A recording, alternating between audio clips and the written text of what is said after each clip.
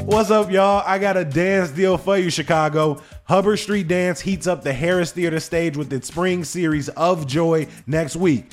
Now, this is some of the most dynamic, cutting-edge contemporary dance made by the world's leading choreographers right here in Chicago.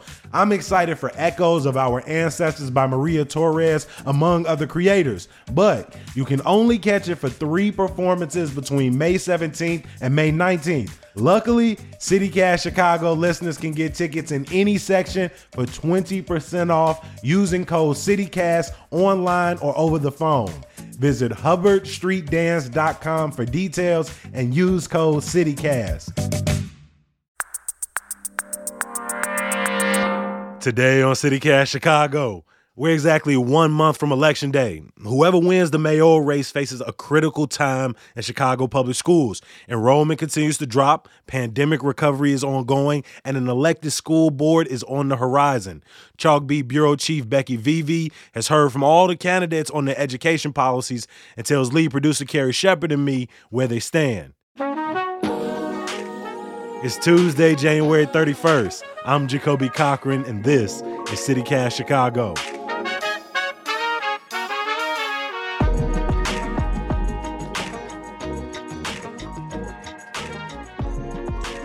Becky, welcome back to CityCast Chicago. Thanks for having me, Jacoby.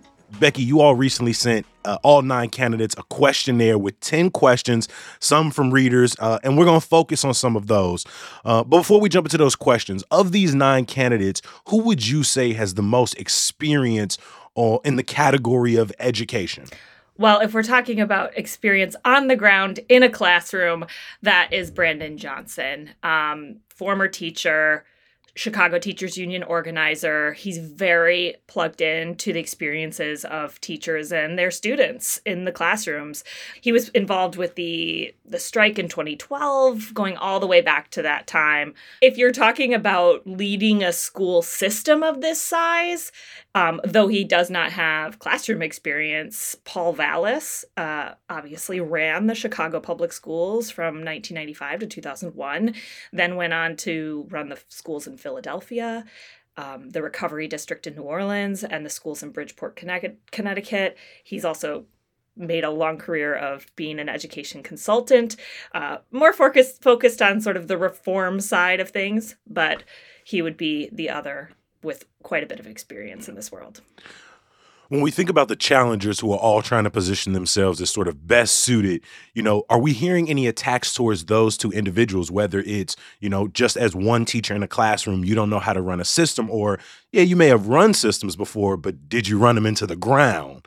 So how are people pushing back towards the experience of both Johnson as a teacher and Vallas as a former administrator? Well, I'll start with Vallas. I think that is a very big question, and a lot of people who know his record and have that sort of long-term institutional memory may say that, what he did in Chicago public schools sort of set up some of the later conflicts. He really kind of cracked down on accountability. They created sort of this system of holding schools, putting them on probation, and really looking at how they were doing with test scores.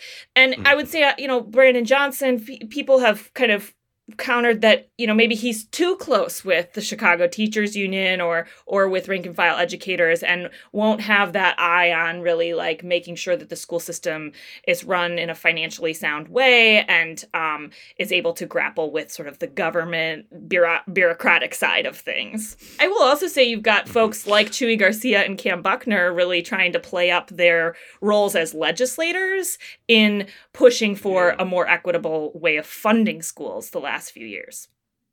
Carrie, I want to bring you in here. We've listened to Mary Lori Lightfoot's positions over the last couple of years. As an incumbent, she's able to stand up there and say, look at all of these things that are in the budget for Chicago public schools moving forward and how that money is going to be used. But at the same time, coming into this election, has a very fraught relationship with the union, is dealing with the current email scandal, which we've covered plenty of times. How do you feel the mayor has positioned herself? I think, Jacoby, you nailed it with the contention with the teachers union, something that Johnson is definitely going to continue to go after. And the fact that there have been, 3 work stoppages since she has been mayor, and they're going to play into how that affects students, how that affects parents who then don't have a place to send their kids because school is not in session. She can say, look, I did divert X amount of funds to, these programs in the schools, and no one else has that experience except maybe, like Becky said, Paul Vallis saying, here's what I did when I was running the schools. The other thing about Lightfoot is that the pandemic obviously was this huge challenge that played out in the schools in a lot of ways because you had to close all of the schools. And then that tension with the union really was about, like, how are we going to reopen schools? What is safe? That played out, throughout her term. Obviously, there was the strike before the pandemic hit. But she also, in some ways, got the blessing of all of the federal COVID recovery money that came in the wake of the pandemic or came as a result of the pandemic, which has allowed her administration to fulfill the promises of that contract, hire a lot more counselors and social workers. Now, many will say it's not enough. You see that even on our questionnaire. I think it was Rod Sawyer said that the ratio for counselors is still too high. You have too many kids assigned to one counselor. But she did staff up in those areas, and you can see that in the data. One of the major questions you all asked candidates was about declining enrollment, right? This is something we're talking about year over year over year, loss of thousands upon tens of thousands of students from CPS. Were you surprised by anyone's answer as you were kind of looking through those responses on how they plan to address just the number of students that the system is losing? Sophia King put forward an interesting idea of keeping, basically growing the population by targeting, I think it's low-interest home loans to people who work for the city and for the school district to get them to stay and raise their families here. Now, many of them have to stay, but this idea of keeping people in the city through incentivizing home ownership was interesting to me. And Cam Buckner's answer was also very fascinating to me because he said that he wants to do exit interviews with people who leave the system, which is something that is very intriguing to me. I don't know how you do it in sort of, I guess you could do it in a systemic way and ask people, to fill out a survey once they withdraw their student or transfer out. Mm-hmm. So to actually have a conversation with them to get at the root causes of why they're leaving would be very interesting data to collect, I think, as a district, because that would give the district... How you use it, though. And that's the question is, I think there's a lot of data we've already collected. And frankly, I will say overall... I think there's also a lack of understanding of really what's driving the declining enrollment, but there's also just fewer students in the city. And I think grappling with that reality is something that I don't see any of the candidates doing very well. And I don't think you can grow yourself out of the problem in the next 4 years.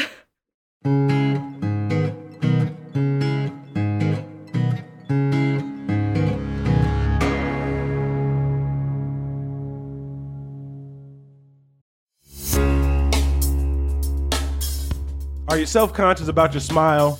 Do you only allow yourself a closed-mouth grin?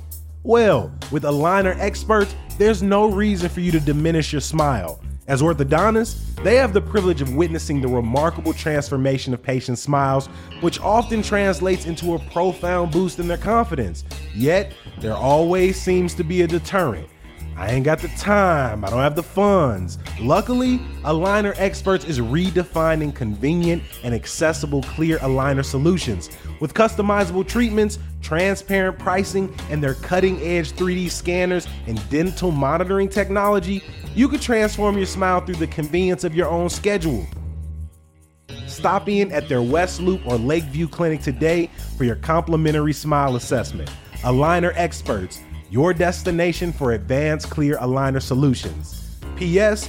They got another clinic on the way, so stay tuned for their Old Town location.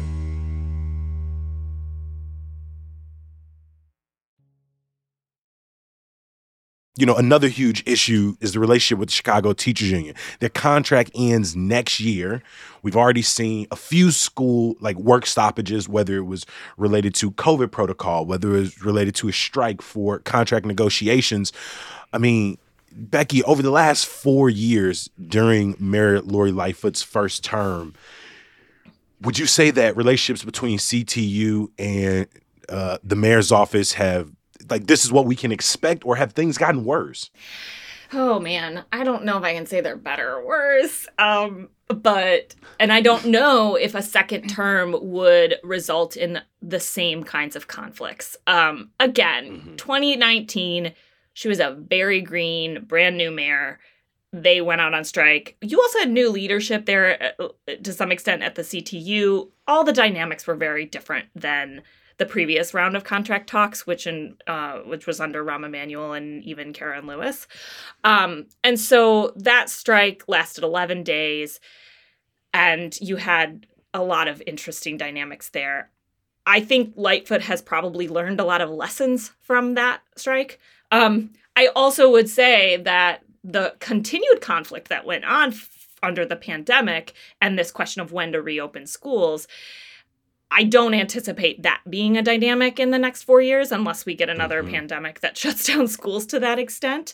When Lightfoot was elected, I don't think anybody could have predicted, oh yeah, she's going to pick a fight with the teachers union and they're going to go out on strike. I don't think people anticipated that.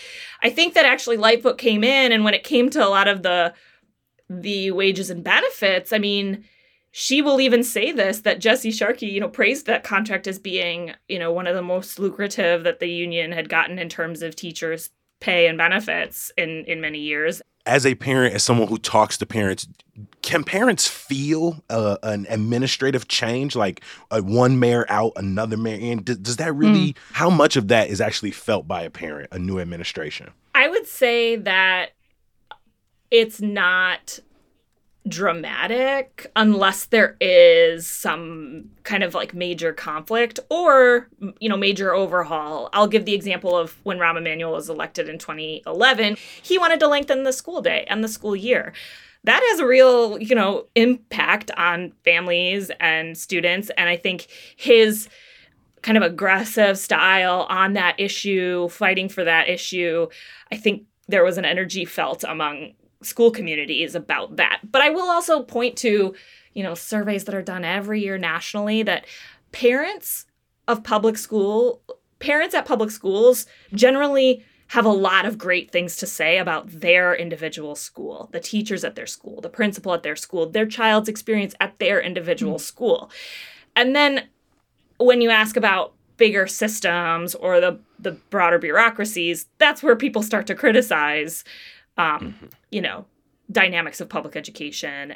Becky, to your point about maybe where parents might feel it, with a new administration comes most likely a new CPS administration, right? Like Pedro Martinez is currently under Mayor Lightfoot, but as I've seen over the last decade, we have had a revolving door of CPS CEOs, and that's a powerful position. And so the fact that parents, may feel it in that way because, like you said, you think about your own neighborhood school, but if like a principal or a teacher doesn't want to work for that CPS CEO and they leave, that affects your school, that affects your kid's school. And those are the things that can change with a new administration. Think about like curriculum changes. If you change up, we're going to teach reading differently. That impacts kids on the ground and families.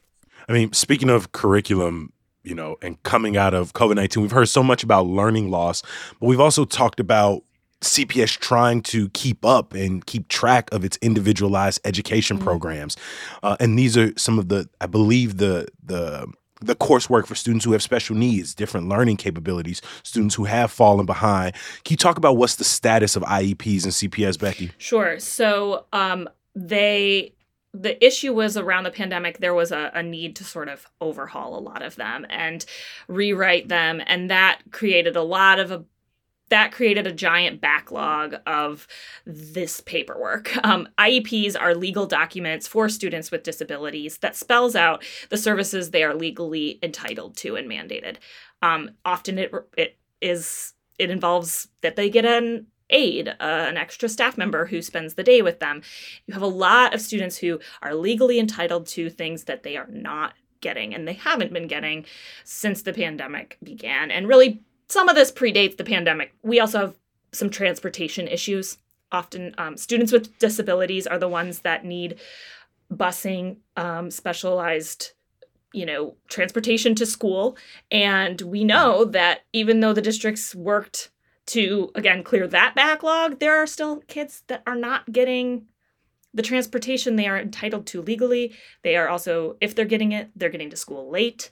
To your point too, Becky, reading through the answers to the candidates gave to Chalkbeat's questionnaire about this, there was a lot of increasing staffing responses, like Cam Buckner, there should be 2 teachers and an assistant, and every teacher I know is yeah, I would love that, but that's not going to happen, and I know it's not going to happen, and my principal said it's not going to happen, so we need to find another way, and maybe just more people is not the way to fix the system for the students. Yeah. Becky, when I just think of everything that is at stake right now, right? Again, we talked about a contract running out soon. We're talking about increased enrollment declines.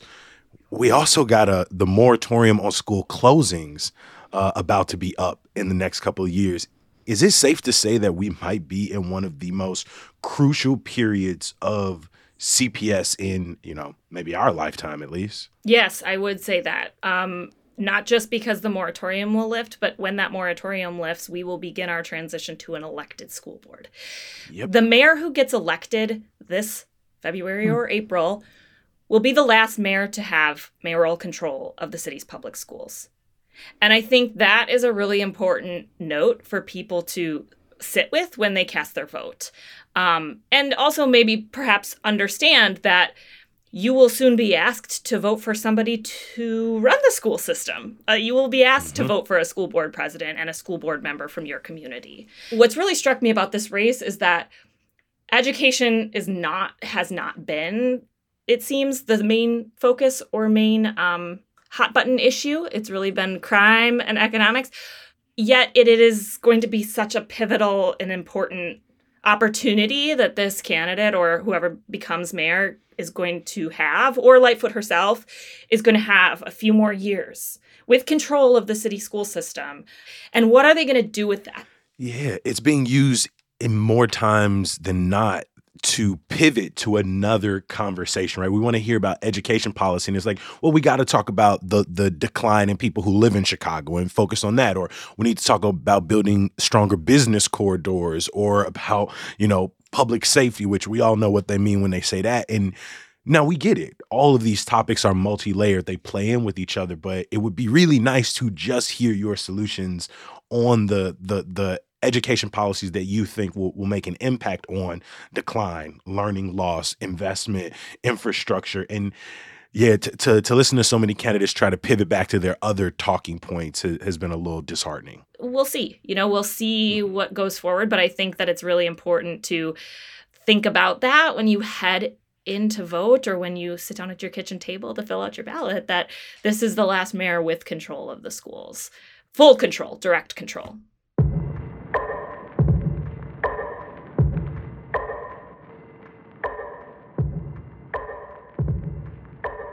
Well, Becky, thank you so much for joining us here on CityCast Chicago. Every week leading up to the municipal election, we're going to dive in on some key topics this week. How are mayoral candidates positioning themselves as better or worse on the topic of education? So we thank you for joining us to look into that. Thank you so much for having me. I hope it was helpful. Always is.